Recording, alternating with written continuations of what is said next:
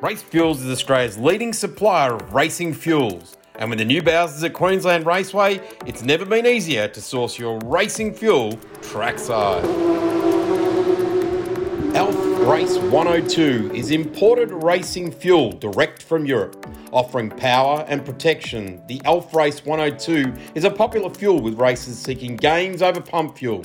Improve your lap times with Alf Race 102.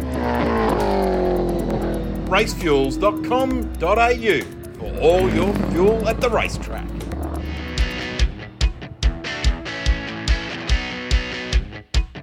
This is the RaceFuels Grassroots Racing Podcast and your hosts, Darren Smith and Gary O'Brien. Welcome, ladies and gentlemen, boys and girls, trackside here at the RaceFuels Grassroots Racing Podcast. Well, not really trackside, but we'll pretend, because Gaz and I aren't getting any younger. My co-host comes alive at this time of the year. It's not just the smell of spring and the freshly cut grass or the warmer weather. It's the countdown to the Bathurst 1000, and that gets him a tickle in his nether regions. Gary O'Brien, welcome to episode number 34. Well, you're right there, Daz. Hello to everyone. I know I am.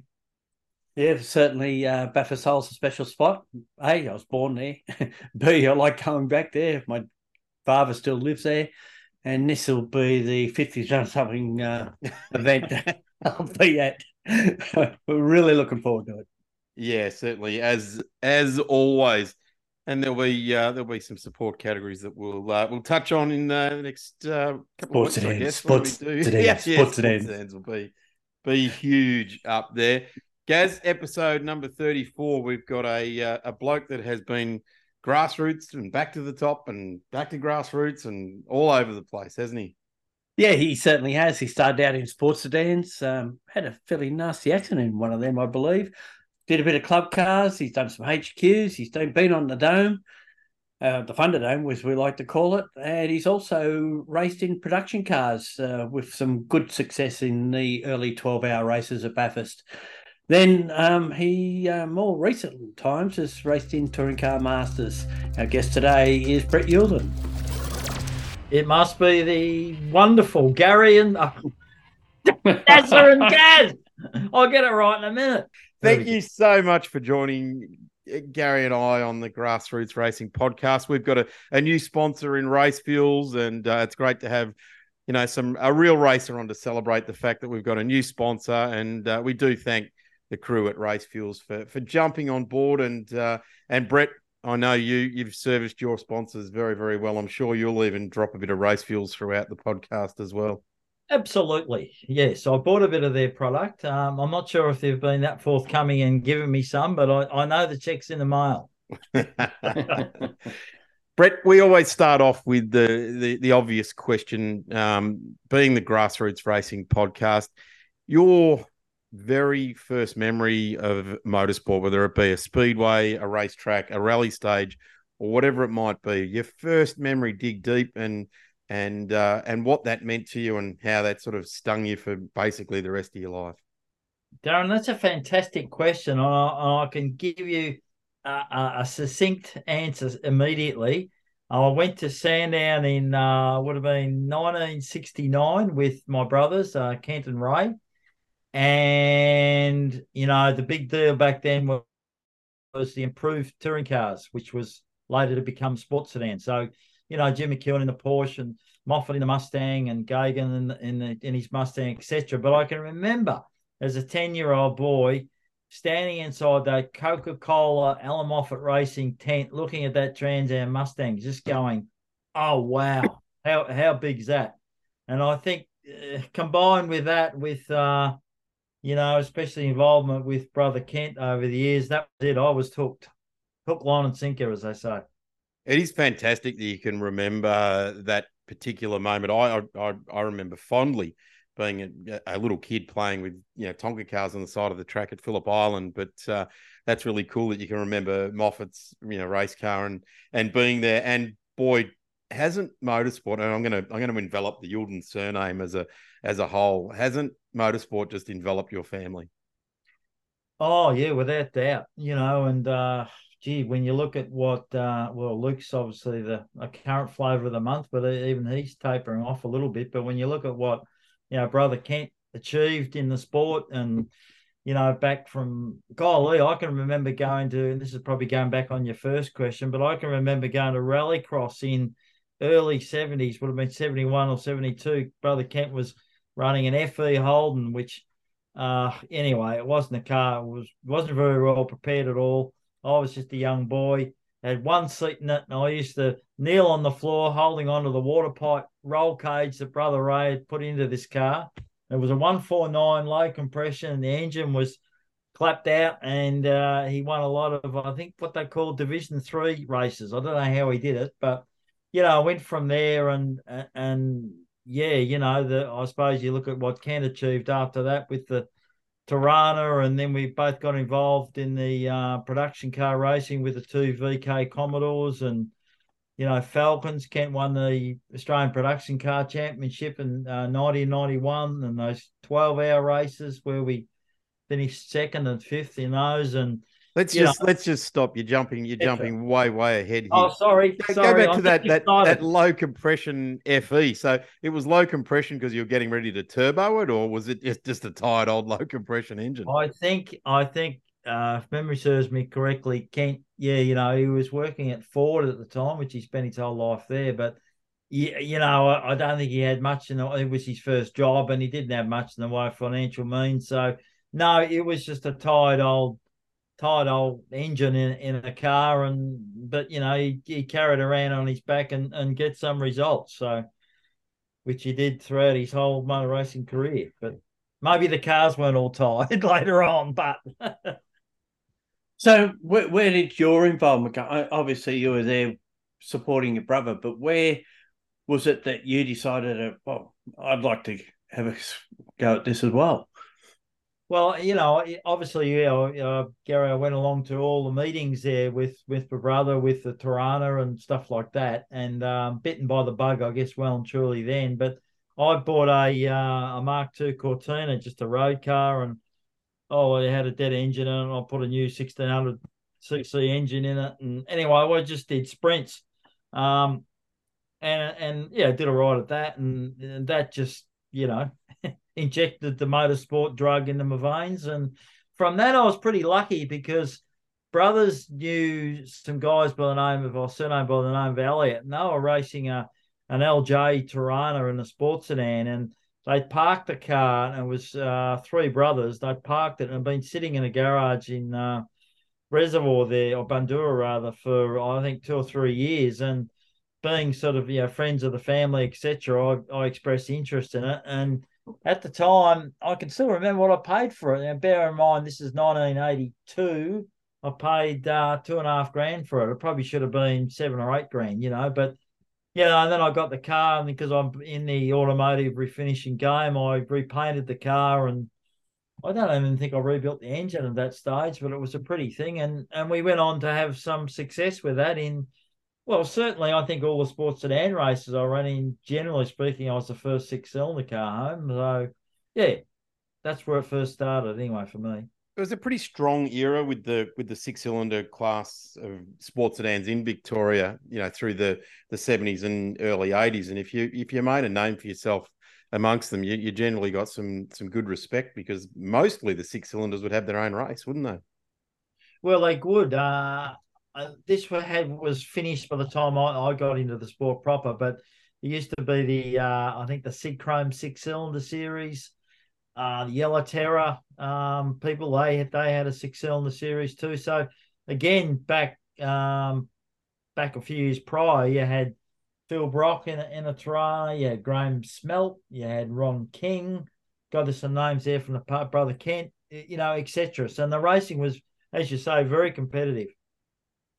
Certainly, that 82, you're jumping into sports sedans, and it is interesting. We get to talk to a lot of people, as you do, around the sport, and some people are lucky enough, I guess, to have had a karting career where their parents are involved. But you've jumped straight in with your own cash. You've shelled it out to some boys in Bandura. They've walked off one direction laughing, going, have a look at the young Youlden kid. He's bought our car off us, and And away you go. You've launched your passion for motorsport.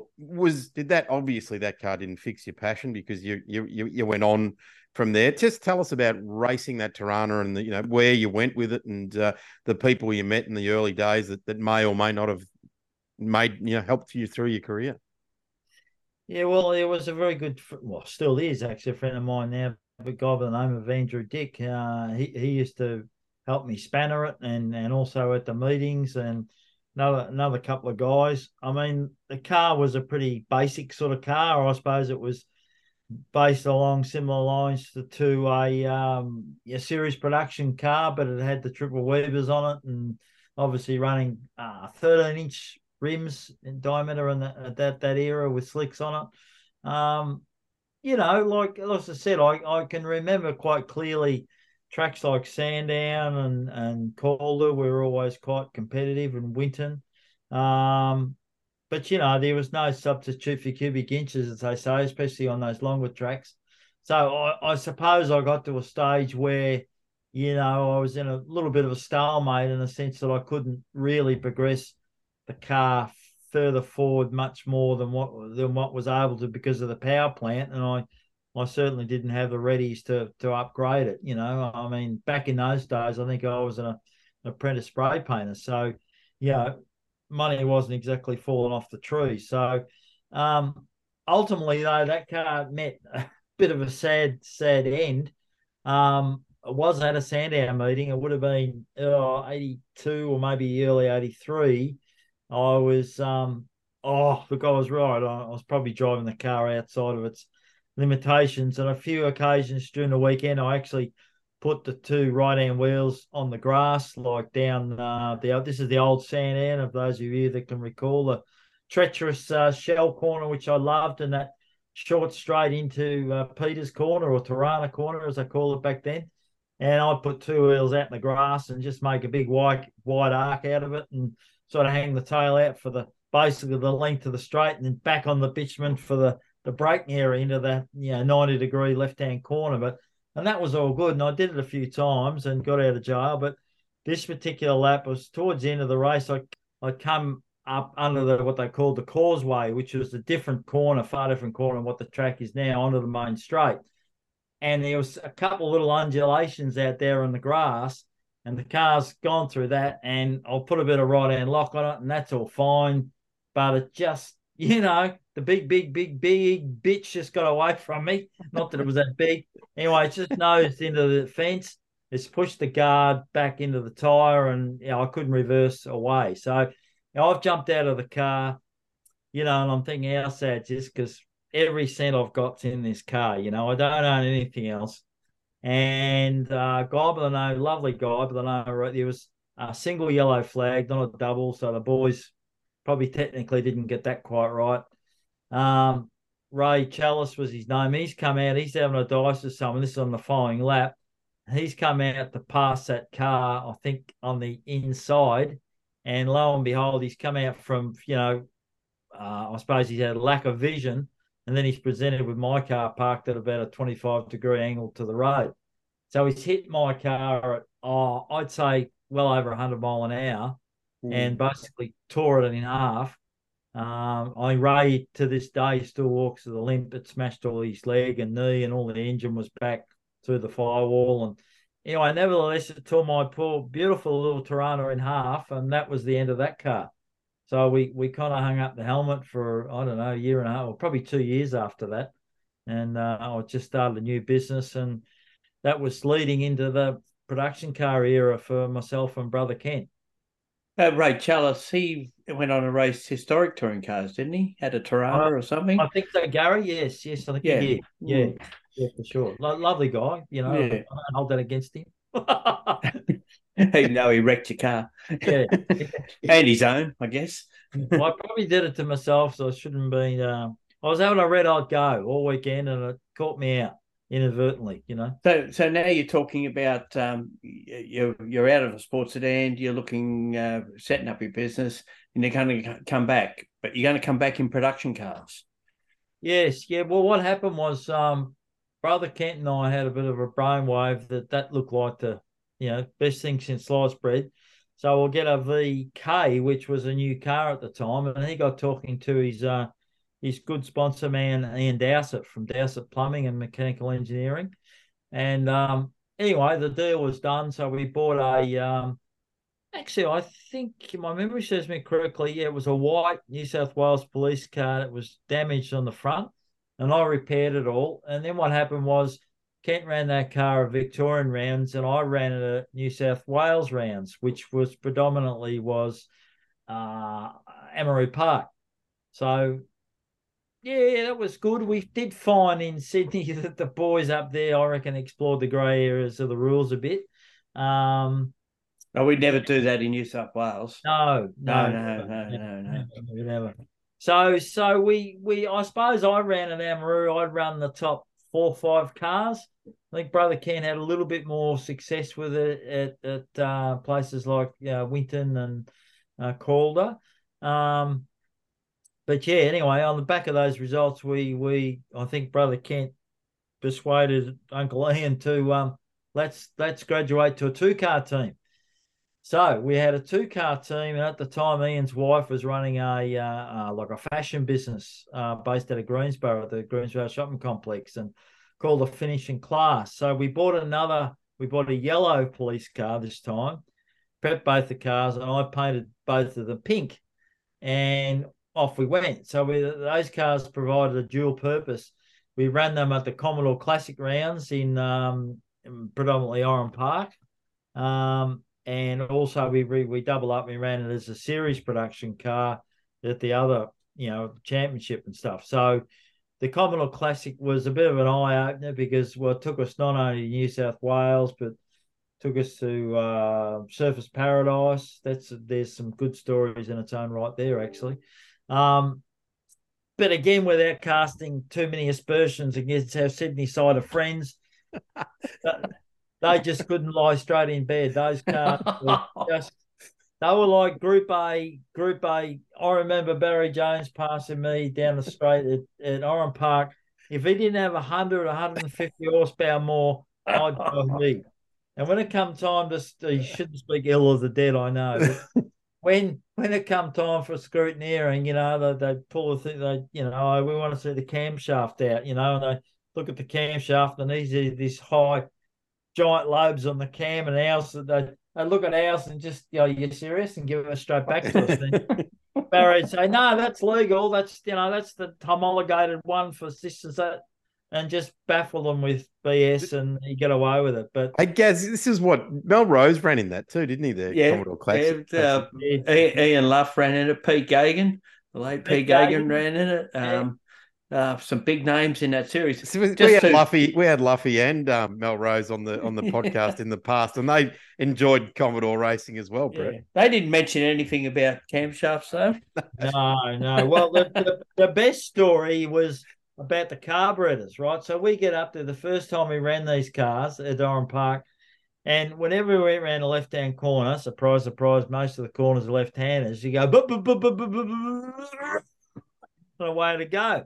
And we kind of we're nowhere, and we're talking to people, well, what do you have to do? Oh, yeah, no, I don't know. We're not having the problem and this and that. And, yeah. So anyway, then they decided, I'm pretty sure it was that meeting, they wanted to see the carburetors off. So we pull our carburetor off and we go over to this table. It was a searing hot day. I remember that. And then you get 2 people who come up representing, Team X for the Sydney guys.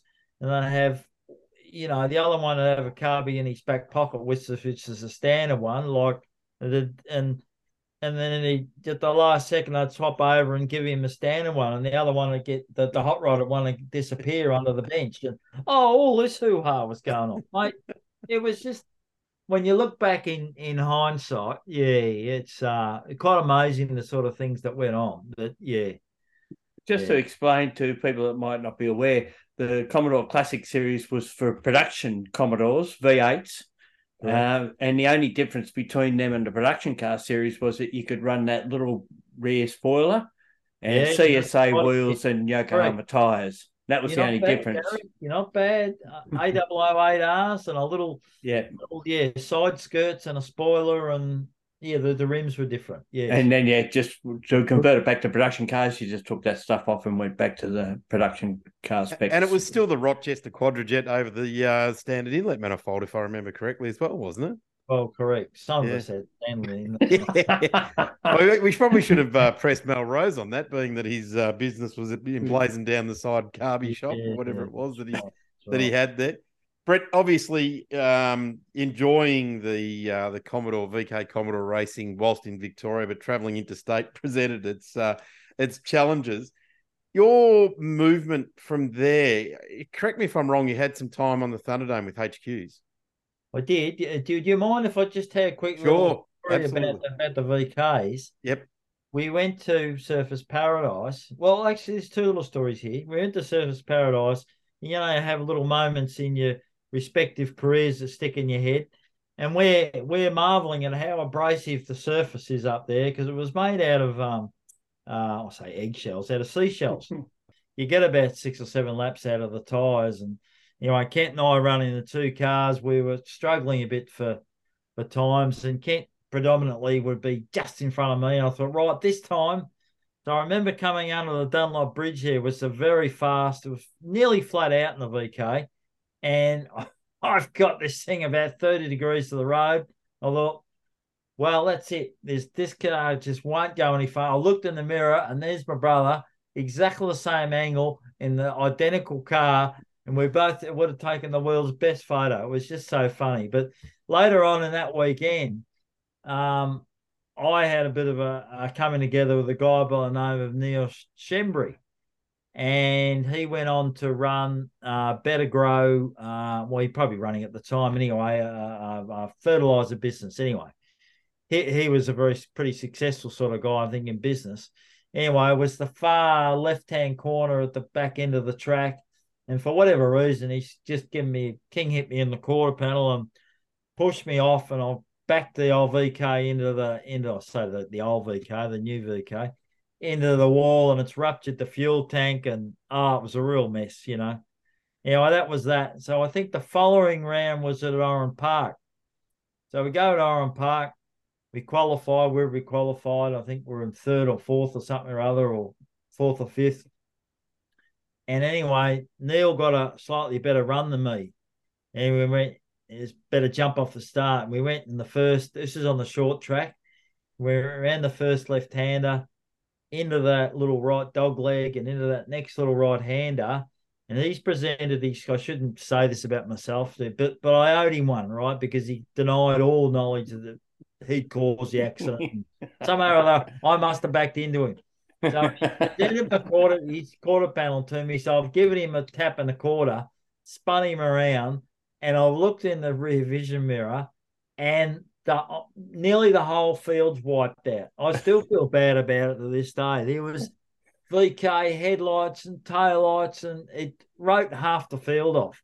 And I remember coming back down to the start line there, because I red flagged the event, and I'm slinked into the chair, and I'm on the radio to my guy Glenn Reef from Centerline's bench, and I said, Jesus, I said, I've caused all that. I've just, Anyway, at the end of the meeting, I get the clerk of the course saying, well, Brett Youlden, please come to the, for a kind of a rep, man. So we scurried out of Oran Park and jumped on the plane and flew home, and that's the last we heard about it. So anyway, about 15 years go by, and I'm at, I think I was at Sydney Airport, anyway, flying somewhere, and I bump into Neil. I go, I remember that. And he looked at me and he smiled and he goes, mate, I had that one coming to me, didn't I? Yeah, anyway, I've got to say, I've had a career where I've never intentionally hit anyone, but that was one exception. that was the time you got it out of your system. It is. It did. Yes. It is. One of the great things about an audio-only podcast, Brett, is that the three of us, for people listening to the RaceFuels Grassroots Racing podcast, we can see each other. This is recorded online, so we can see each other. And one of the fantastic things about any Brett Youlden conversation, as soon as he starts talking about a racing car, the palms of the hand go up, And it just happens to be that he's sitting in an office chair. So the back of the chair's understeering. You can see when he's oversteering. And his hands are, and it's just like a conversation in the pits with Brett. So he doesn't lose, he's not lost anything in this conversation. It was just like we were at the back of the paddock at Sandown, and he's telling us about how the oversteer of the Tirana's working. So it's gotta be passionate about whatever you're doing. Oh, mate, and I'll tell you what, when you look like you're more passionate about understeer than you are oversteer. Oh no, don't like understeer. No, I invented drifting. You know, all these young kids that are doing the drifting. I started, mate, when I was 18, doing round and roundabouts. And you were saying it was the abrasive surface at Surface Paradise that was wearing the tyres out in 4 or 5 laps. No, it was you tearing them up. Yeah, other people were getting about 8 more laps. I get a whole weekend out of them. Yeah, that's right. Yeah, that's right. That's right. Hey, we were going to touch on the Thunderdome with the HQ racing there. Yes. Well, I was lucky enough to a friend of mine, Greg Stevenson, had a car. And he built that, and he was friends with Neil Burns. And Burns had built the engine, and as you know, it was a tightly controlled category. And anyway, off we went, and oh god, we won. I don't know how many races, but we won a lot of races out there. And it was only probably little bit. I say later on, I probably ran for. You might have this trivia better than me, Darren, but I think I ran for 2 or 3 years. It was only later on that people started to knock us off. My old nemesis, Bruce Williams, he built a pretty good car, and he and I had some great dices out there. I can remember one day, Bruce was one of the 4 cars. I was in the lead by about a half a mudguard, and I was the far left car. And the 4, the inertia sort of thing, they pushed the 4 cars. My whole left-hand side of my car is just grinding against a concrete wall, and I'm thinking, okay, I was 30 back then, but I'm thinking 1990, and I went, mate, what am I doing here? This is not the place to be. Did I go in the win? I can't even remember. I can remember another time when Bruce and I were at it, hammer and tong, and I thought, well, I've just about had enough of you, champ, so I'll fix you.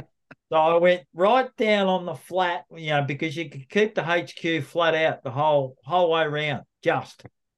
So I turned down to hard right, and I went down on the flat, and I passed him, and I went up the wall of Thunderdome. I was about 45 degrees to the road, still with it flat out, but of course no power, and the thing goes. Well, I had to change back to second gear, only being a three speed car.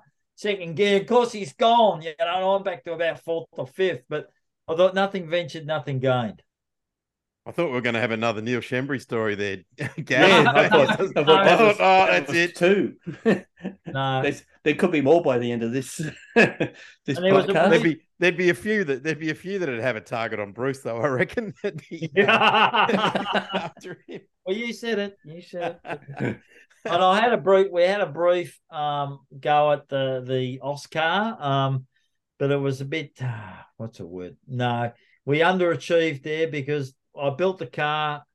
A mate of mine, again, Greg Stevenson, he was involved in it. We had a bit of support from John Lindell, Youlden Motorsport.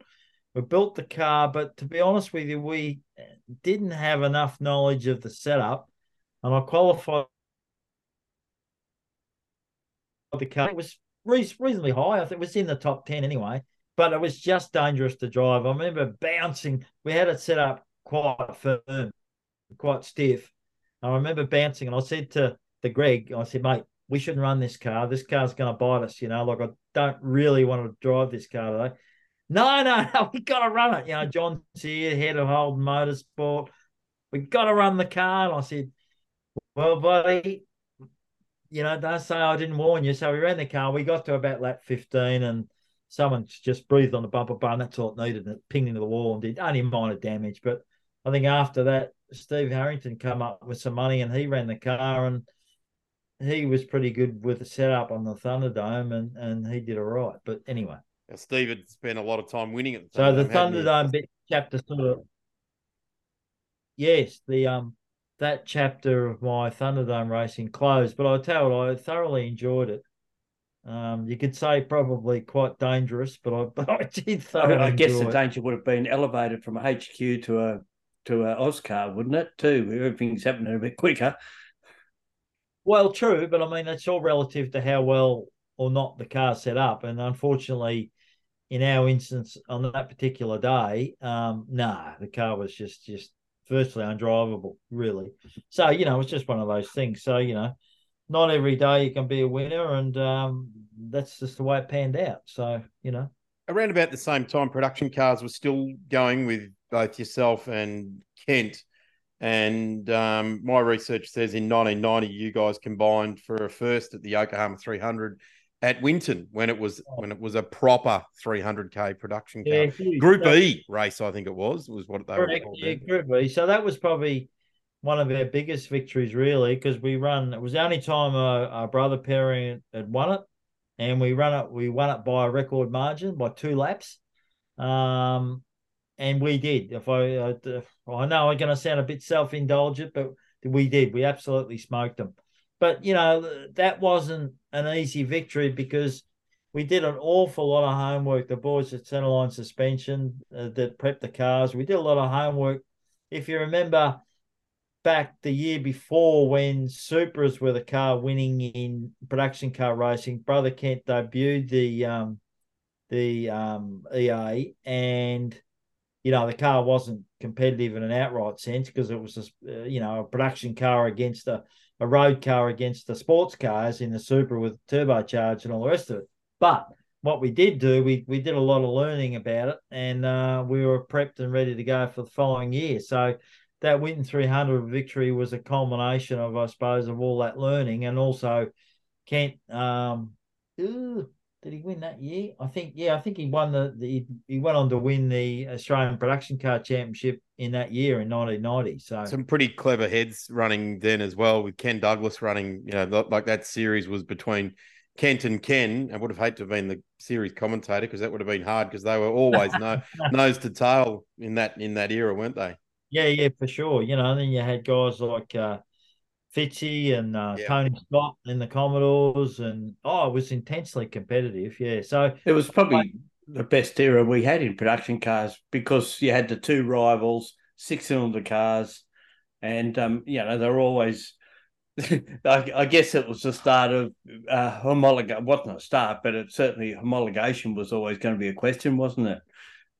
Yeah, absolutely. Yeah, I think maybe I've got my rose-colored glasses on, boys, but I reckon it was because I just remember the level of intensity that we went to, and we had enough money, or Ken had enough money to run the car, but golly, when I look, there's a bit of a recurring theme here, but we didn't have any money to, there's no transporters, or God, that car, he won a national championship with that car on the back of a Finnemore's truck, getting from meeting to meeting.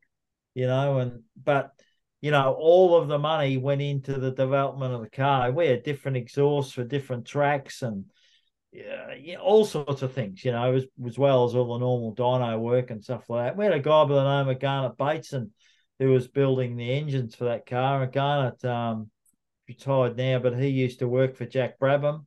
Very, very smart guy, with the L34s and things like that. And he went on then. Went on then, to be working prior to that, with the Youlden dealer team with Firthy. So we had some smart people in the background, Nothing happened. It was interesting that 1990 Yokohama 300, I remember it fondly. I was did the rear brakes on a VN with Max Bonney in a V6 Commodore. Whatever, and we had to do fuel and brakes in the same stop. So I got a fire blanket thrown over me and had to do the brakes, whilst the guy with the leaking 20-litre drum with the siphon in it did the fuel, because you weren't allowed to have dry braking. We still had to refuel the thing. 20-litre drum, you're quite right. With a breather that we'd soldered into it to the top of the tank so it can empty out. Dangerous. And when the fireproof blanket gets wet and makes you cold on the back of the neck, that's hydrocarbons, that's petrol, and I'm doing hot brakes on a VN. Awesome. Yeah. Good stuff. Thank goodness for dry brake systems. That's all I'll say. I can remember talking about fuel. I think it was 91. So we were the team to beat, and we went there kind of not expecting, but hoping to win again. And we had I think what had happened is we put some liquid nitrogen or something. I have the details wrong, but anyway, in the fuel tank to maximise the amount of fuel we could put in the car. And that was all good. So we managed to get an extra, I don't know, 5 litres or something or other in the car. But I probably got this story a little bit confused. There was a lot of dry ice floating around too, Yeah. Brett, which I think people were chilling Yeah. fuel down. Anyway, a fuel hose come off the car, and we're watching Kent, and Kent's running, I don't know, second or third or something, and I'm watching and I'm thinking, Jesus, where's he going? He's missing apexes by a mile, and he's put 2 wheels into the grass, and I thought, oh, something wrong with the car, or he's crook or something. Anyway, finally he came into the pits, and this fuel hose has come off, and the whole inside of the car is full of fuel. Like the carpets, it's got 50 mil of fuel or 60 mil of fuel in the. So not thinking but we bail him out, and he's just about out of it completely. I jumped straight in there, and while the boys pull the carpet up and pull the rubber bungs out, and I thought, mate, I could have just been burnt alive. That was the end of that race as far as the result, went, because we lost too much time. But anyway. So much the memories, isn't there, with those things? And look, the human race, we get safer and safer. Race cars used to race without helmets and seatbelts. Now we have seatbelts and helmets and dry brake fuel systems to keep us safe. We hope, don't we? Yes, right up till an O-ring fails in the dry brake. Yeah, that's right. Speaking of distance races, the 91 James Hardy 12 hour with the laser turbo. Talk a bit about how that all sort of came about and the amount of success you had with it in that race. Yeah, well, again, the Ford Motor Company helped us out with a car. We didn't have spare parts per se, but we got access to a number of executive-driven vehicles. So I'm sure they were sold as that after the event. And we drove those to the track, and we pulled all the spares that we needed off those cars. So there was a row of lasers all there with, brake rotors off them, et cetera, et cetera. So, but how it actually came about was, we approached Jack Nasser, it was, at Ford. He was the president of the stage. He thought that was a good idea. So, look, again, we did an awful lot of development with that car behind the scenes, because we were running against the factory RX-7s and things. Now, clearly their car was a lot quicker on a lap-per-lap basis, but we were pretty smart in the sense that we developed a very clever exhaust system for that car, which enabled us to change, the characteristics, increase the boost a little bit going up the hill. But it was pretty frugal on fuel in comparison to those cars, and we were very, very quick in the pits. So I can't remember how many stops we made, but it was substantially less than the RX-7. So the net result was, and all three of us, it was myself, Brother Kent and Ken Douglas, we were all within, 0.1 or a 0.2 of a second of each other. And anyway, second outright was the net result. So really, that's probably, it was an amazing result, an amazing little car, really. We just went around and around and around, drove the wheels off it all day, like sort of drove it at qualifying speeds every lap, and that was the end result. Was it was there another laser in that race? Was it a Dick Johnson one in that race as well? It went out basically on the first lap or the second lap of the race. That was 93. Ah, yeah. Yes. Because the cooler conditions at the top cooked the turbo or something from what it was at the bottom of the mount, from my memory. Exactly right. No, they'd done a bit of Ted Robinson was in charge of that, and that was actually, I think that was our car from 92, because in 92 we ran a laser again, and we're on target to be that year we had Dick Johnson with us. So it was myself and Dick and Brother Kent, and we're on target to finish second again, I think with about 25 minutes to go, half an hour to go. and it broke unbeknownst to us during the day, the CV boot had torn because the car was going, I think from memory, about 1.5 seconds a lap quicker than what the car the year before was. Anyway, the net result was it damaged the CV boot, and unbeknownst to us, must have spat all the grease out of it. And I remember John Smales interviewing me on Pit Straight, and just after it had stopped. And anyway, how do you feel? I'm having a cry on national TV, and not very bloody good, to be honest. But yeah, so that was a bit of a shame. But getting back to Dick, yeah, they had that car the following year, and they wound up the wick, and then I think it was borderline for during the day, but in the cold conditions of that first early in the morning, it over boosted and blew itself to bits. Yeah, there was a significant difference in the temperature at the start finish line as it was to the top of the mount as well at that time of the day. Yes. And Dick was keen to go home straight away, but they couldn't get the transporter out. They didn't have the tunnel back in those days. So he had to stay for the day.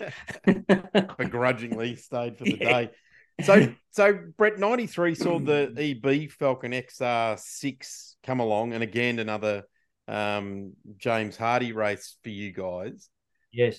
The switch from the Laser to the Falcon, was that a decision you guys made, or was that something that Ford said, hey, we want you to stick with us, but we want you to do it this way? Well, that's a very good question, Darren. What had actually happened was that Dick had sort of commandeered I think he'd been speaking to the people at Ford, he commandeered the Laser. And so that left us in a position where not only did Dick commandeer that, I can say this now because it doesn't matter, he also commandeered our sponsor, James Hardy. So he took the car and the sponsor, and he said to Mr. Bondor, you don't want those Youlden brothers, you want me. So we said, right, what are we going to do? We got nothing.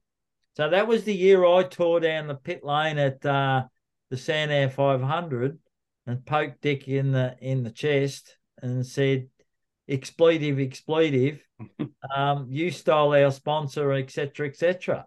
So I was off his birthday card list from there on.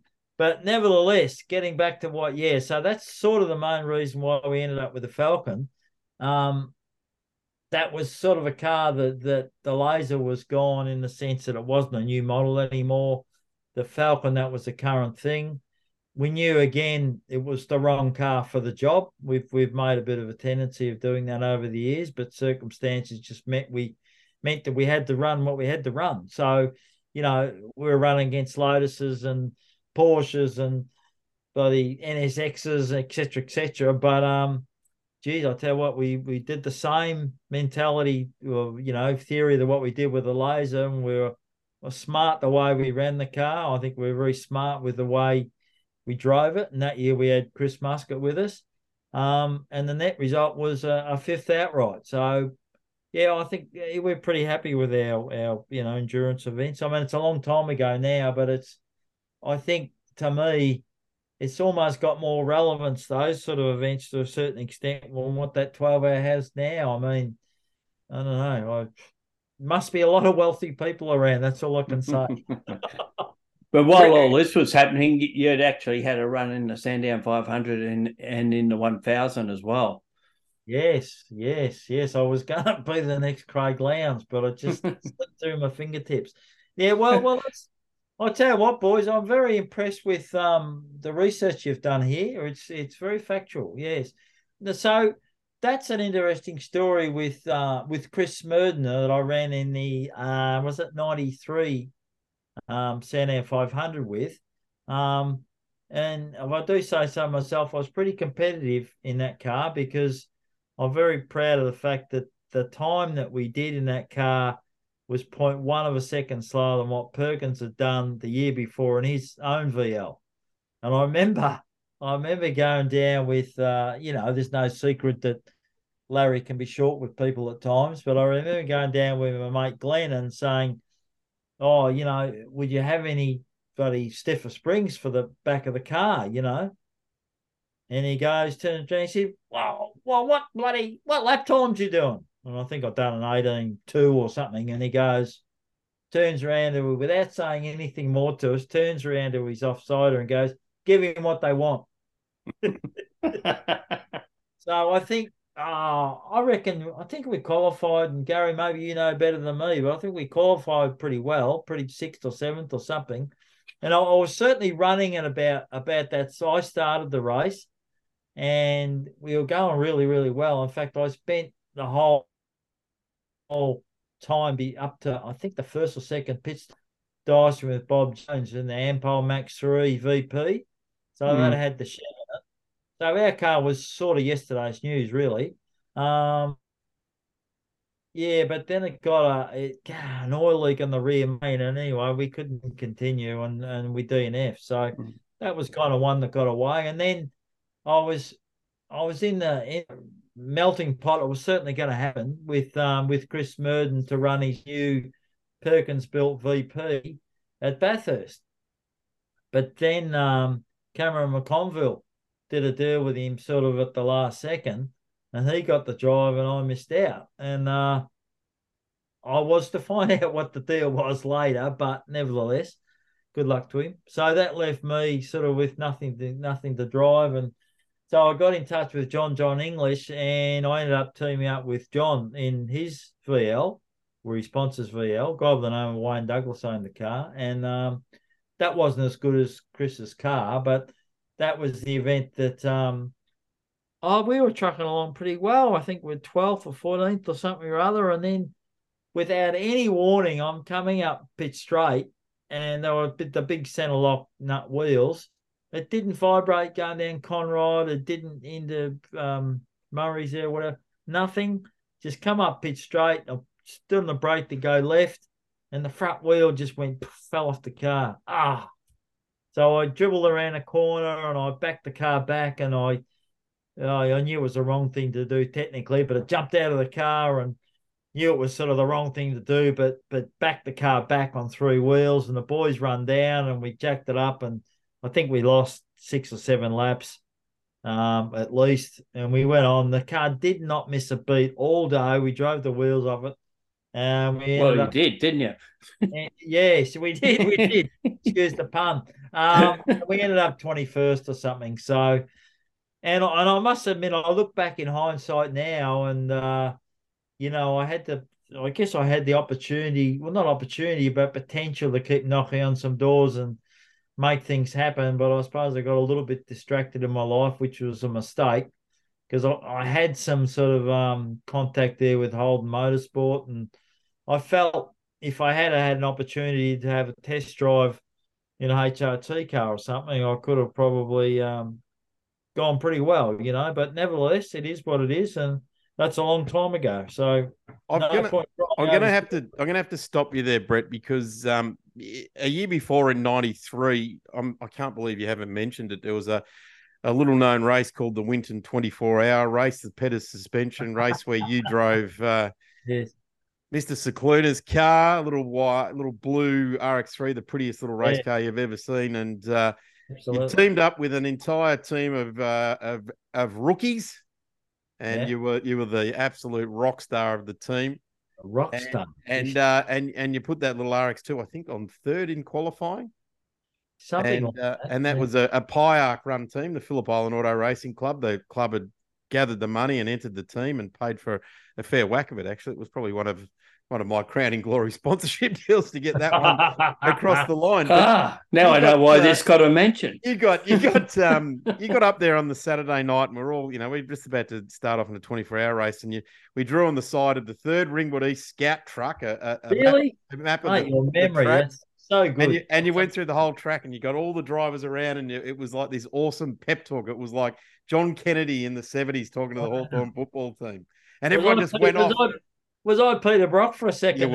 You were absolutely. Golly, see, I'm pretty sure you remember the first stint, because you were the rock star. You started the race and you absolutely blasted away from the line, completely unknown to you. It was a regularity event. Yes.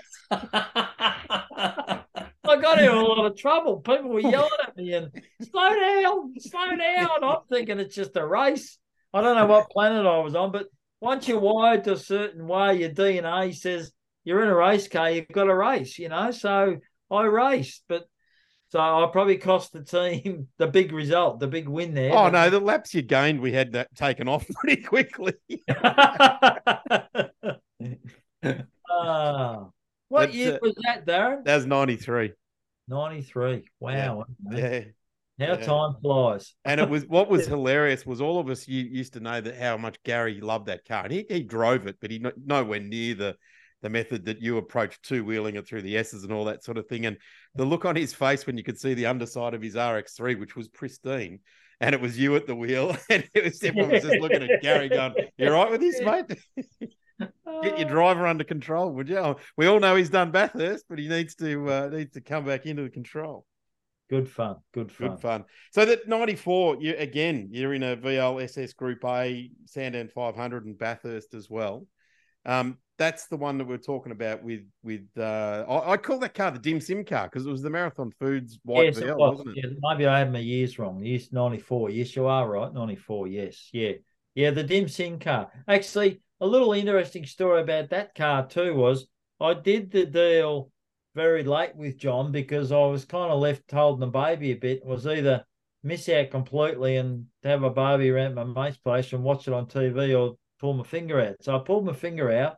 Obviously, I had to bring, they wanted me, but I had to bring a bit of love along to the party, So I managed to do a deal with a guy through a contact, his name was Eric, and he was the managing director of a business called Club X, which still exists to this day. Eric's no longer the MD. But so I remember going to his office. Oh, gee, it would have been, let's say, 4 o'clock on a Wednesday or Tuesday or something or other. And anyway, doing the deal about the finances. And, oh, yeah, we can do that. And we're going to put it on the quarter panel and we're going to, rah, rah, rah. And I'm sell, thinking, I can't remember what it was now. I need this 4 or 5 grand or whatever it was, to make it happen. Yeah, no worries. Yeah, we're in. Fantastic. So, I put me so far beyond the 8 ball. I ended up driving all through the night to get to Bathurst and, gave the boys my contribution to the team. And I was in. I remember when I got to the track, John said to me, "Mate, you look like shit." It's just like, I was exhausted from running around trying to do deals and make all this happen, So probably started off on the wrong foot. But anyway. Actually, that was 93. 94 was Malcolm Steniken. Correct. Yeah, 94 was Malcolm. Yes. More stories in that one too. But anyway, yeah. Well, go on. Oh, wow. Well, yeah. We got to the track. There was a bit of a mix-up there was a bit of a disagreement, not through Malcolm's misdoing, but with the previous owner. And it was actually originally the GIO car. And it put down the whole process of getting to the track. And anyway, we're a bit late in getting organised to get to the track because the man building the engine was late in coming, etc., etc. And I said to Malcolm, I said, "Look, why don't we just load everything up? Let's go to Bathurst. Let's get organised in the pit.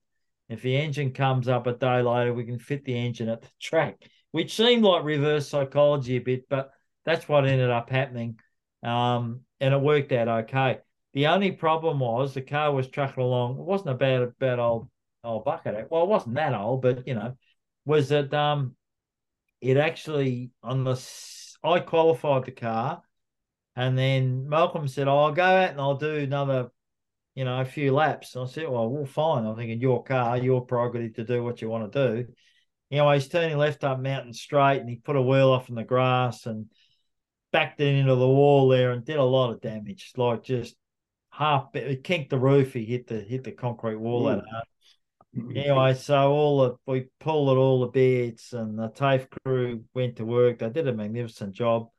Got the car on its wheels at about 6:30 or 7 in the morning on the race morning, Sunday morning, and it had about 10 degrees neg camber on the back. This was a 5-speed Hollinger car, not a 6-speed, but and a PFI V8. You know, they'd moved on the throttle body engines and things. But anyway, so it's got about 10 degrees camber on the back of it. So what are we going to do? So all right, we chain it all up and get the porta power out there and get the back wheels in some sort of rough alignment. And anyway, off I go. The flag drops and it's pissing with rain. And I actually passed a heap of cars and I was heading down Conrod and I think I might have just stopped or something. And anyway, Madiki was behind me in Moffat's Falcon and we come into the chase and typical bloody Andy, he's giving me a tap in the quarter. And anyway, I remember making an instinctive reaction or decision to do something. I thought I got the car straight and I just flattened it. As it went into the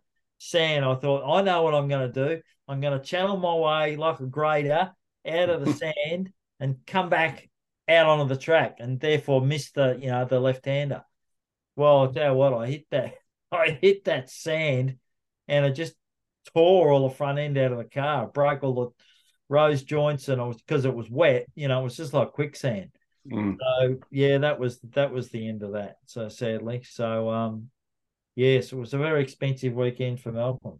Yes, and no result. But anyway, that's probably what I meant earlier when I said that probably should have kept that momentum going, and maybe I was a bit deflated because of what happened, but.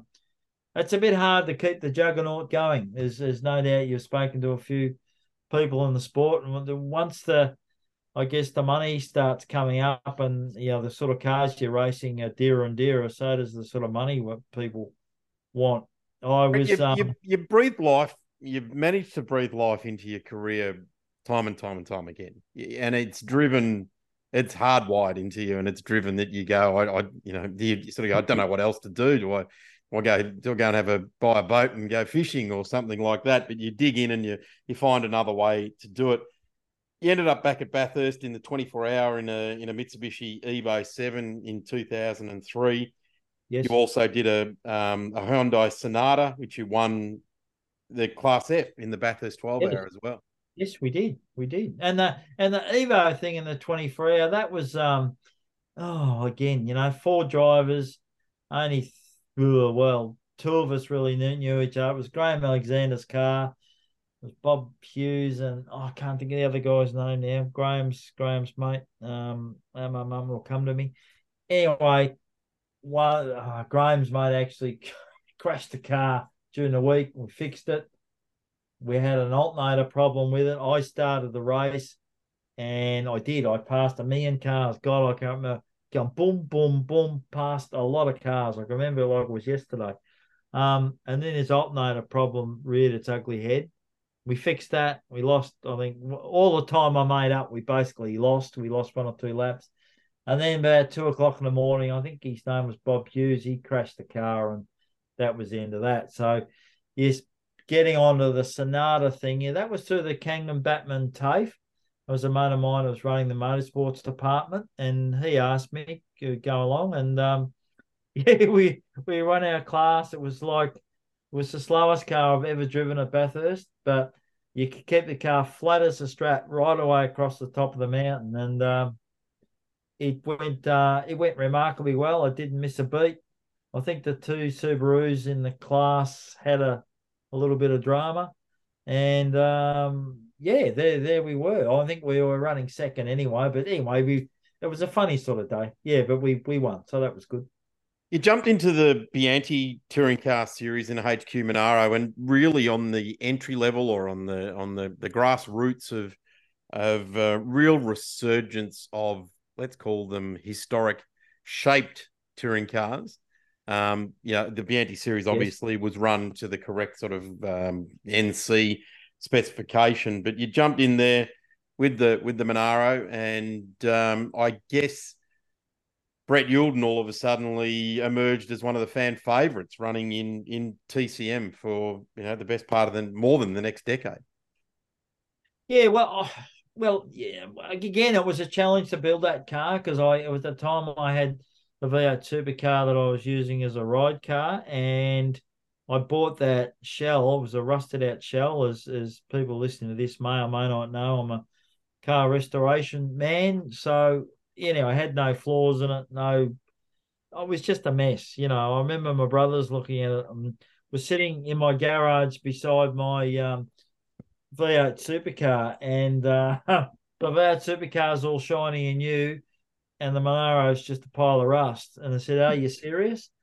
So, yeah, I was quite proud of the fact we turned that car up for hundreds of hours. Thing that probably got my momentum going a bit about that series was I noticed when I first started building that car, or when I looked around, there was a lot of guys running, probably very wealthy guys, but running potentially inferior equipment in its early days, running Jag force spot calipers and bits and pieces. And I thought, gee, I should be able to build a better mousetrap than this. Unfortunately, by the time I got the car finished, they'd more than caught up and they had better financial means. Like, there was a lot of things in that car I would have liked to have done, but finances didn't allow it. Like, I wanted to put a camber diff in the back of it, and et cetera, et cetera. There was always a wish list, but I think I made the best out of what I had, and the car was, the risk of sounding self-indulgent, I think it was the best presented car in the category. And yeah, quite proud of that. And people used to notice that, and that's how I managed to get some of all those small but very loyal sponsors that I had, And on the faster tracks, we normally shine, like Phillip Island and Bathurst and places like that. I think the best place I got at Bathurst was a third. That was behind John JB won it, and there was Jim, and I was right behind Jim, So on a good day when the stars are lined up there, I do pretty well. Yeah, I remember one at Phillip Island went particularly well. Yeah, well, I won a round down at Phillip Island. Yeah, that's what I'm referring to. Yeah. That was at a Shannon's round, if I remember correctly. Yes, Gary, I'll tell you what, your memory, it's on trap. I reckon we called it, Gaz. I think we did, actually. I reckon we called it. That's how I remembered it. Yeah, but it's look, it was always a bit of a challenge running that car, I'm just a normal bloke with a one-man business. So I used to laugh a bit. I remember a couple of times I towed the car to Bathurst on my BA Falcon wagon on a trailer. And I got there and I'm thinking, geez, how you going, Jim? Yeah, good. Oh, g'day, Johnny. How are you? Yeah, good. And then I got the transporter with the spare engine and a couple of gearboxes, and I got bloody one of everything. But yeah, nevertheless, so it would have been nice to have probably had some a better infrastructure, especially when you look at how we ran that car. At the time, I didn't have a factory or anything like that, so we ran that car for all that time out of my garage at home. And very, very good mate of mine, Bill Williams, was the spanner man. Bill was the main spanner man with engineer, chief bottle washer, everything. But Billy used to be the chief mechanic for Moffat in the Sierra and RX-7 days, along with Mick Webb. So how I met Bill was actually a customer of my automotive spare parts business that I had, or still got. But and he used to ask me, he said, "Oh, how you going with that car? Have you got it finished yet?" No, because it took a long time to build it. And no. And he showed more and more interest. I got it going, and I come along to the first meeting, and I think without doubt, maybe there was one or two meetings he missed, but if it wasn't for him, I couldn't have done what I did. Like, he'd come around my house here nearly every night and help me work on it. So yeah, when you look at what we did with what we had, like people wouldn't believe it.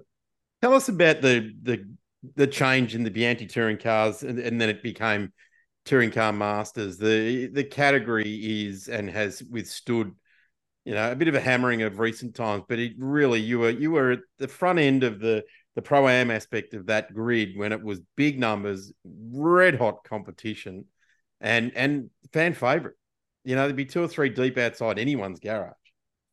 Yeah. Oh, well, thanks for that. Yeah, I appreciate it. Well, I think the whole idea with the Bianchi series was the right one, in the sense it was an NC car with some better parts on it to make it more reliable. And then it evolved, I suppose, into the Touring Car Masters. And they allowed some more freedoms, which was okay. So the cars started to go faster. But, of course, the trouble with, I suppose, the third tier of all this was that in my instance, I ran a 23-degree Chev engine. You could run an 18-degree in the end. Now, an 18-degree engine in that configuration that we run in that category with those sort of heads will give you about an extra 80 horsepower. Now, the only carryover bits is the block. But it's the block. Everything else is going to be different. So basically, it's probably a $60,000 exercise to do another engine. Yeah.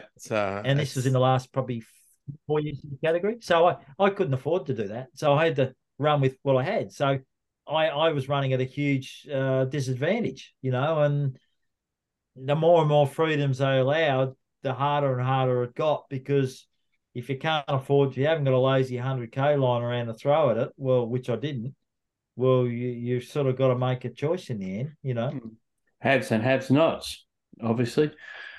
Well, yeah, and there was without naming names, there was a lot of people, I suppose, lobbying for freedoms in certain areas, and they were given the green light to go ahead and build those cars, and they did. And, there's probably nothing technically illegal, but the bottom line is I don't think that they should have been allowed to have the freedoms that they currently enjoy, But the problem the category's got is it's a fantastic category, but I suppose that last evolution, in my opinion, shouldn't have been allowed, because that's one of the reasons why I guess people like myself have walked away from the category. Because if I had my car now and I was going to upgrade it, I'd have to do an engine, I'd have to do a diff, I'd have to redo the front end, because mine had standard HQ arms and things on it. You can do fabricated arms, which allows you to get more caster, which my car needed, etc., etc. So it's that far removed from what my car currently is. You might as well just build a new car. And people are spending 400 or 500K on building a new Touring Car Masters car. So, it's a lot of money. Good time and some great success, though, in that car, wasn't there?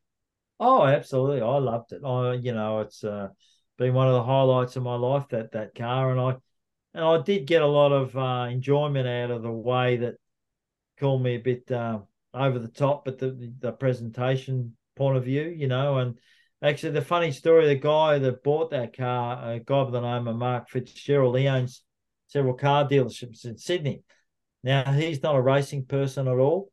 The last 2 times that car raced at Bathurst, I raced that car with him owning the vehicle. So we did a little deal, and he said, we'd love to see the car race up there. So he'd just go along with his son and his mates. And he said to me, I said to my son, Ben, if that car ever comes up for sale and we see where it's advertised, we'll buy it.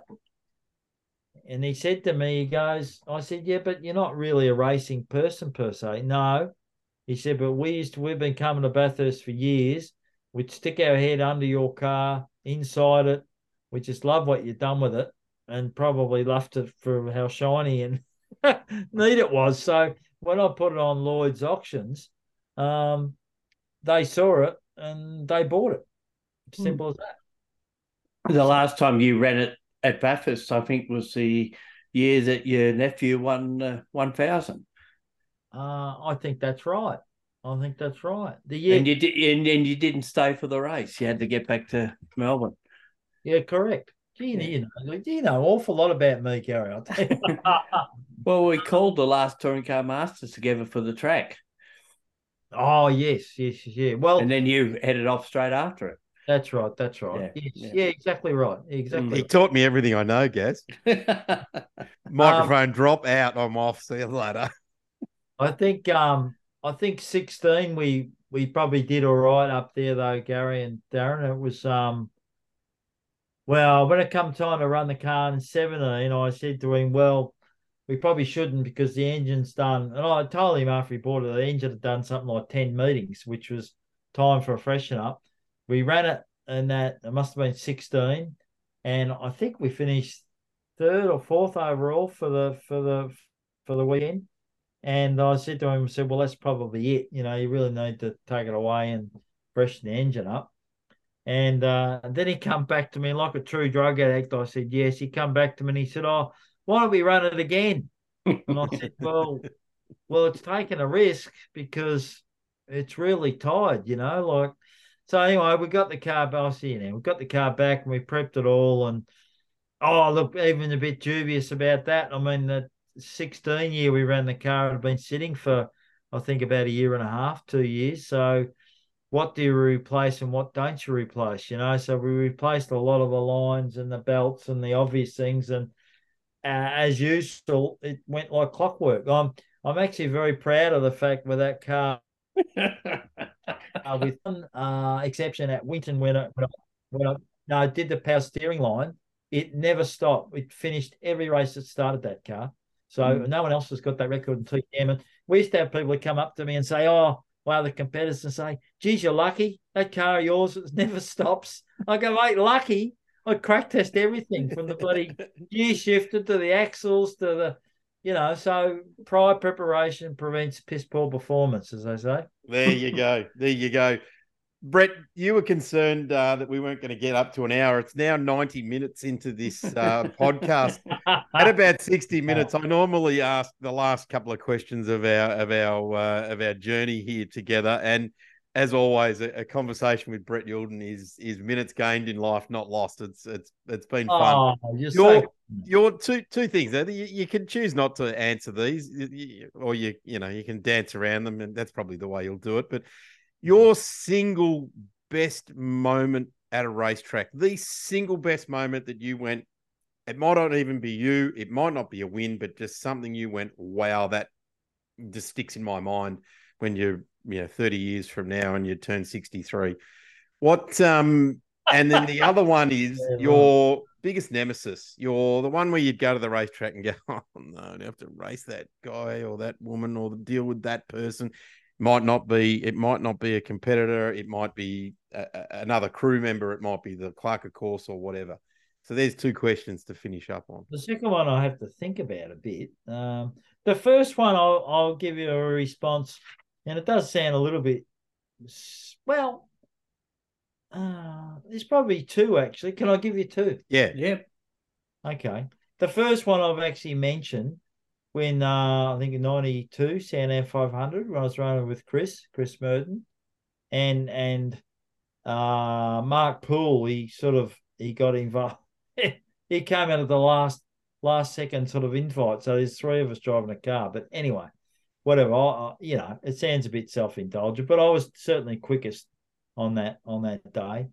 And the fact that time, and I know I've checked to the record books, it's right. I was only 0.1 of a second slower than what Perkins had done the year before, and his car would have been a better car. So I'm very proud of that. And I suppose the other little thing that sticks in our mind, again, it sounds like I'm a bit full of myself, but it's probably not something I've ever aired before. There were a lot of other people in the gym. Jim Richards won the championship. Was that being 14 or 15? The last year he won it. Possibly, yeah. In the Falcon Sprint, yeah. Yeah.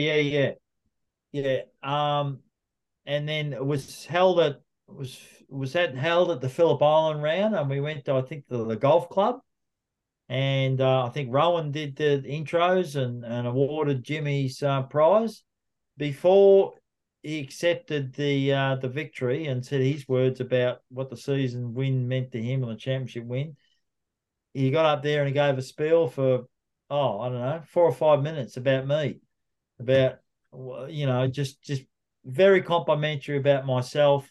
The way I've run the car, the team, etc., and pleasure to have him in the series. So that's the sort of thing that's pretty high on my own little personal list.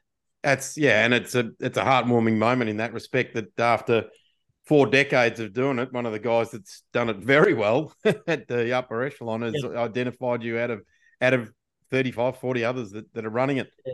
I think he probably knew more than I realised, that he knew that we're doing it with one arm tied behind our back a bit, and didn't have the right facilities, and that made it all the more satisfying to me, I guess, and more rewarding that a bloke like that should say that about myself, And your nemesis? Yeah, your nemesis. Gee. Oh, I love everyone. And from all of us, Brett, we all love you too. Yeah. No, look, I'll tell you a quick, funny little story. A guy that used to be a bloke that I'd go, oh no, what a peanut and this and that now. But I actually respected him because he had a lot of, I say, fisticuffs or run-ins with my brother, and I was always the one repairing the car. And that guy was Peter Fitzgerald. Okay. and even I had a few run-ins with him too, with different things like on the track. And but having said that, you must mellow a little bit. I've actually, one day he crashed in a camp quite intentionally, and I don't want to give your listeners the wrong impression about me. I'm a pretty mild-mannered sort of guy until you get me really razzled up. But I actually punched him in the nose. I was that infuriated. So but no, having said what I just said, I haven't spoken to Peter for a long time. And as you guys probably know, Brother Kent just passed away a couple of weeks ago. And I actually rang Peter to inform him, because knowing there was good mutual respect there between all of us. And well, it turns out he hasn't been very well. Anyway, and he was quite saddened to hear what had happened. And but I don't think in recent times in Touring Car Masters there was anyone that I'd actually line up in the grid and think, no, not this guy. Lucky Neil Shembry didn't get into TCM at any point, eh?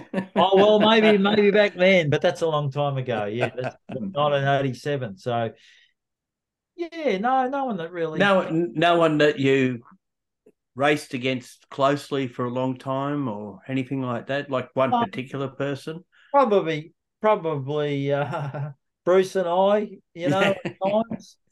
But but that's water under the bridge too. Bruce was telling me at Bathurst this year how much better we were in the Castro hospitality tent, and he was flat out telling anyone to listen that he'd won more HQ races than me. And oh, mate, you're always second best surprised. That doesn't sound like Bruce, does it? No. Well, I don't think we're going to... He was in the hospitality tent, tells me a lot to start with. I don't think we're going to get Bruce on the Grassroots podcast, considering now it's on Speed Cafe either, so he might not be able to have a chance to respond to this. Hey, Brett, we're fresh out of time, mate. It's been an absolute pleasure to finally get you on here and have a chat with you. And I don't think I've been playing hard to get. No. Well, I tell you what, once the call was made, you were all for it. It was just a matter of getting the technology right, wasn't it? That's all it was. And a big thanks to Grace for her part she played in all this as well. Brett, thank you so much for joining us on the RaceFuels Grassroots podcast. Great chatting there with Brett Youlden. Gosh, a guy with so much enthusiasm. Those Bathurst starts, whether it be in the Group A VL in the Big 1000 or those 12-hour jaunts and the successes at the Winton 300, etc., etc. The Winton 300 in a different guise, ran on the weekend up there in Benalla or down there in Benalla, wherever you're listening to us from, or a crossover here, there, and everywhere at Benalla at the Winton Motor Raceway. And the Winton 300 has, for all intents and purposes, over the years been fully subscribed or near enough to subscribe, but you'd have to say it suffered from low entry numbers this time around, with cars in B, C, D, and E classes. Representing most of the field was in E class. Ultimately, the race winner was the Boydell and Walsh Class C MX-5 that took the win. Outright second in Class B was Tran and Shan in the Integra and outright third, representing Class C, was the Burge and Burge Evo 9 Mitsubishi. So they got the whole event done. And of course, it was streamed by Blendline TV. So if you want to have a look at it, you can certainly catch up with that there. The Evolved Technic Victorian Sports Car Series had its last round, race 1, 2, 3, and 4. Jamie Lovett, Andrew Hall, and Sven Boykarts, and that's how they finished right across the board there. The hyper races were on there as well. Dean Crook won all of those races.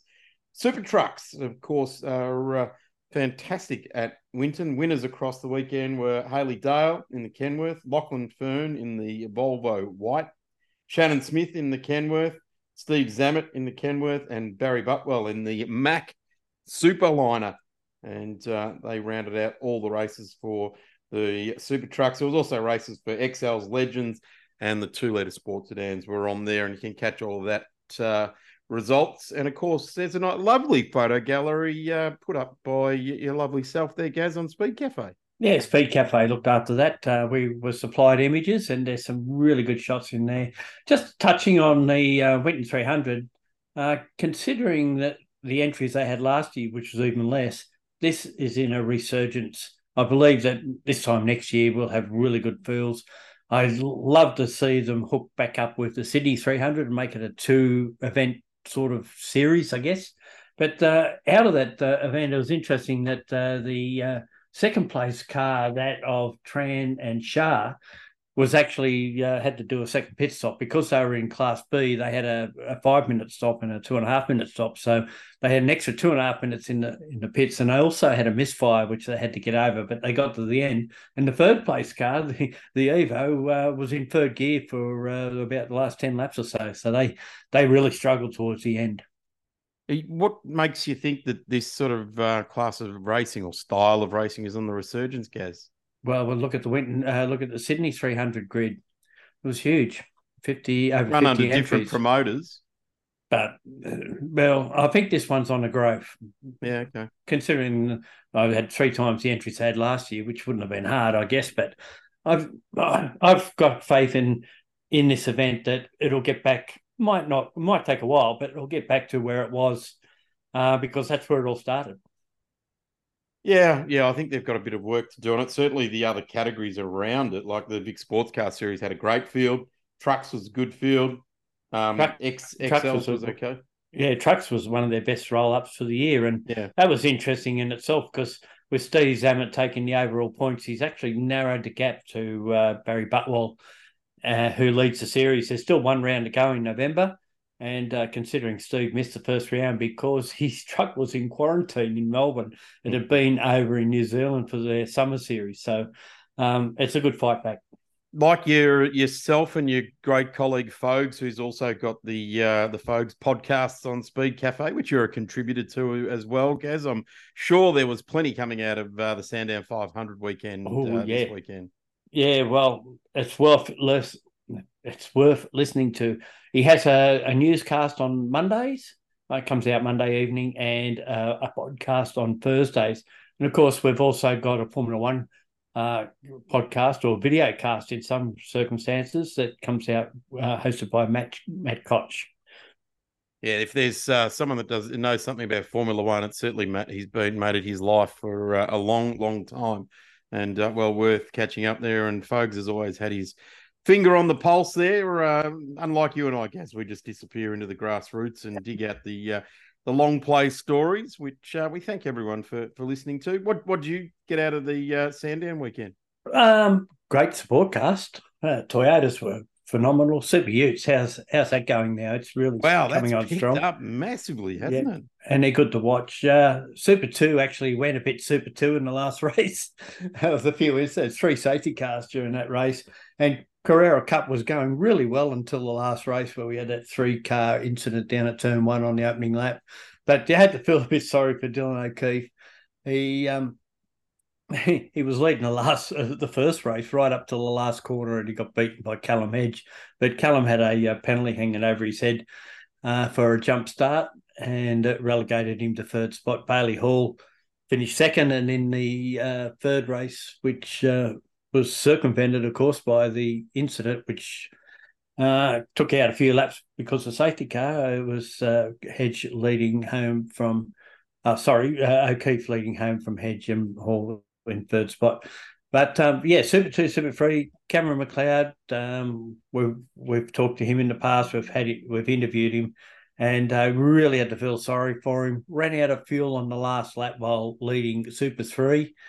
And in the second race, didn't get further than turn 4 when the steering was broken with contact with someone else. So his championship is gone. Job Stewart, who just keeps turning up and either finishing first or second, has basically got it in the bag now. It's only 2 rounds to go. They've got Bathurst, of course, and then down at Adelaide to wrap up the season. They could be heading the same way as national sports sedans, hey, just finishing all the races and getting near enough to the podium every time. And who did that the week before last? Yeah, exactly. Tony Ricciardello, and not dead yet. And he, talking to him after he won the last race, he said you could see that Jordan Crusoe was really working hard, and he said I was working hard and I was losing a little bit to him, but in the end, unfortunately, the Chef-powered Audi had an engine drama, and when I say drama, did a crank? No, did a crank, I believe. Yeah, something like that. They've got another engine. They've borrowed and steeled the spare engine back together. Well, this engine, which is down on horsepower, it's only about 700. Yeah, it was in the new car they're building. Yes. John Goulet's building. So they've had to take it all out and then fit it into the current car. So I'm going to have another Audi with a later body shell on it, hopefully next year when you can get another engine together, I guess.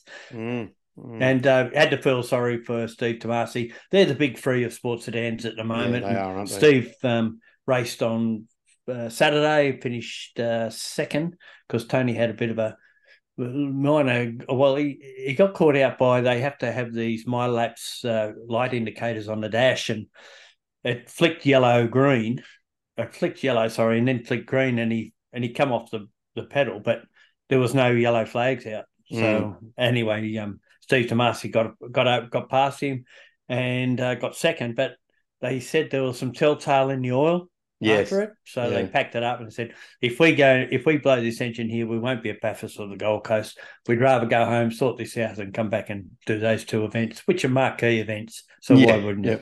Lucky they've got the Precision Auto Parts people right in their corner, making sure they've got all the right gear. Of course, they're running the right fuel. That comes from RaceFuels for the sports sedans, and doing all the good things there.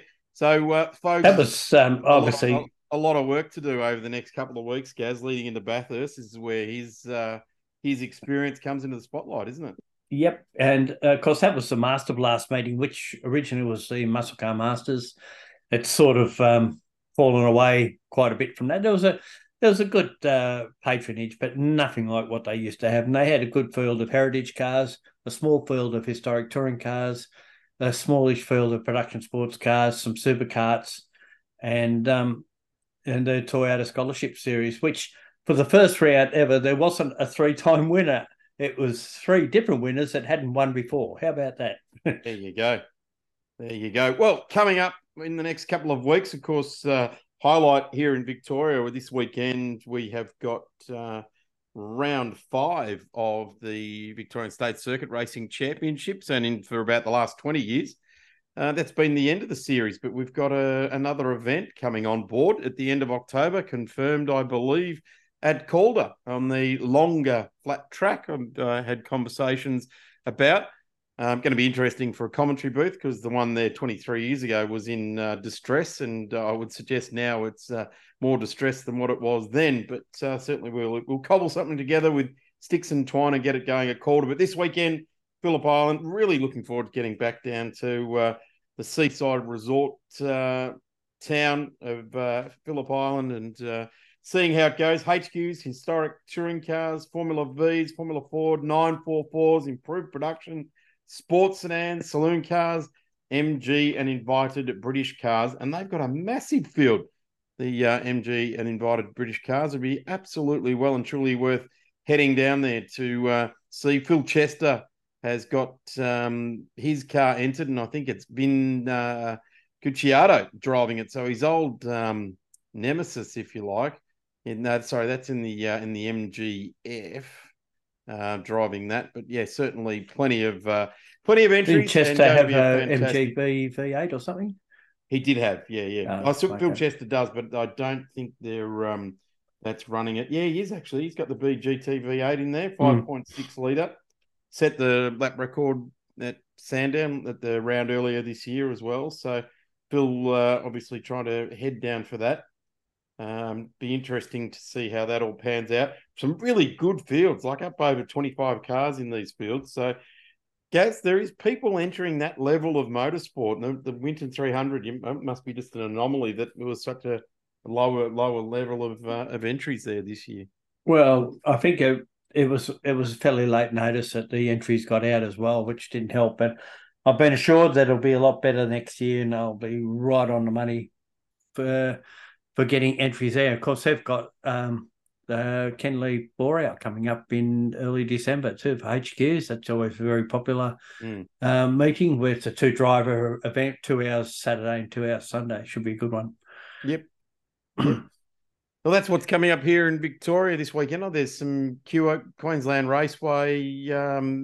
Queensland Championship round 5 at Queensland Raceway on the 23rd. I assume that's 22nd and 23rd. XL Cup, production touring cars, production sports amongst what's running up there. Rallies is a big thing next weekend. We've got New South Wales State Rally at Oberon. We've got the Vic State. I think it's called Oberon Stage. I think that's actually Bathurst. Actually. So Vic State Rally Championship at Valley Stages, WA Off-Road Championship at Three Springs, and that's the following weekend, Western Australian State Rally Championship. So rallies, the way things are going, it can be pretty dusty, I'd think. Yeah, look, it's interesting. Just some news over the weekend, I think it was, that the very famous Academus rally here in Victoria, which was a round of the VRC, I believe that's been called off. Haven't got to the bottom of that yet, but that's really sad. That's always been a very, very well-run rally. Great to spectate. Beautiful countryside that it's run in. So we'll try and track down the reasoning on that. But certainly the Valley Stages, Craig Jarvie and his crew always put on a ripper. They were sort of on the weekend on social media looking for some officials too. So if you're a rally person and you want to really experience it close up, go and do a road closure or a stage start or finish for those guys. It's certainly a really good experience. Well, we should talk about the following weekend, which is the long weekend in New South Wales. I think it is in Victoria as well. We've got state racing at Collie Motorplex in Western Australia. We've got the Australian Motor Carna Championships. It's be one that you'd be disciplined to try, wouldn't you, Daz? Yeah, it had a bit of success in a Motor Carna, Daz. At the Moorabbin Airport. Good fun. Yeah, Narembin, which is in Western Sydney. So might be worth having a look at. And there's a Barossa Vintage Hill Climb at Collinggrove in South Australia. All the old Barossa people get out and get their... Yeah, we've got a friend that's got a 944 that might run in that. Yeah, can you have a red while you're going around? Is that what that means? I don't know. Maybe Crail could enter a 944 or an old Tirana or something. You probably have... No, I don't think the Tirana's going. I think the 944 is either, actually. Oh, it's on and off, I think. Well, Gaz, I reckon that's episode 34 in the bag. Well, that's a biggie. It is, isn't it? That was got a great guest coming up for the next one, but we won't let that one out of the bag as yet. It's because you don't know, Gaz. That's why. We got a couple of great guests coming up. We just don't know who. Well, they talk to me. They don't talk to you. When that's right. You're on it. They go, "Oh no, we don't want to be part of that." Yeah, no, who? Then I get upset because they don't know who I am. He's a lap record holder at Wyndham. For about 8 months. On that note, it's good night from Daz. And it's good night from Gaz. See you next time. Bye. You've just listened to a Speed Cafe Pod Hub production.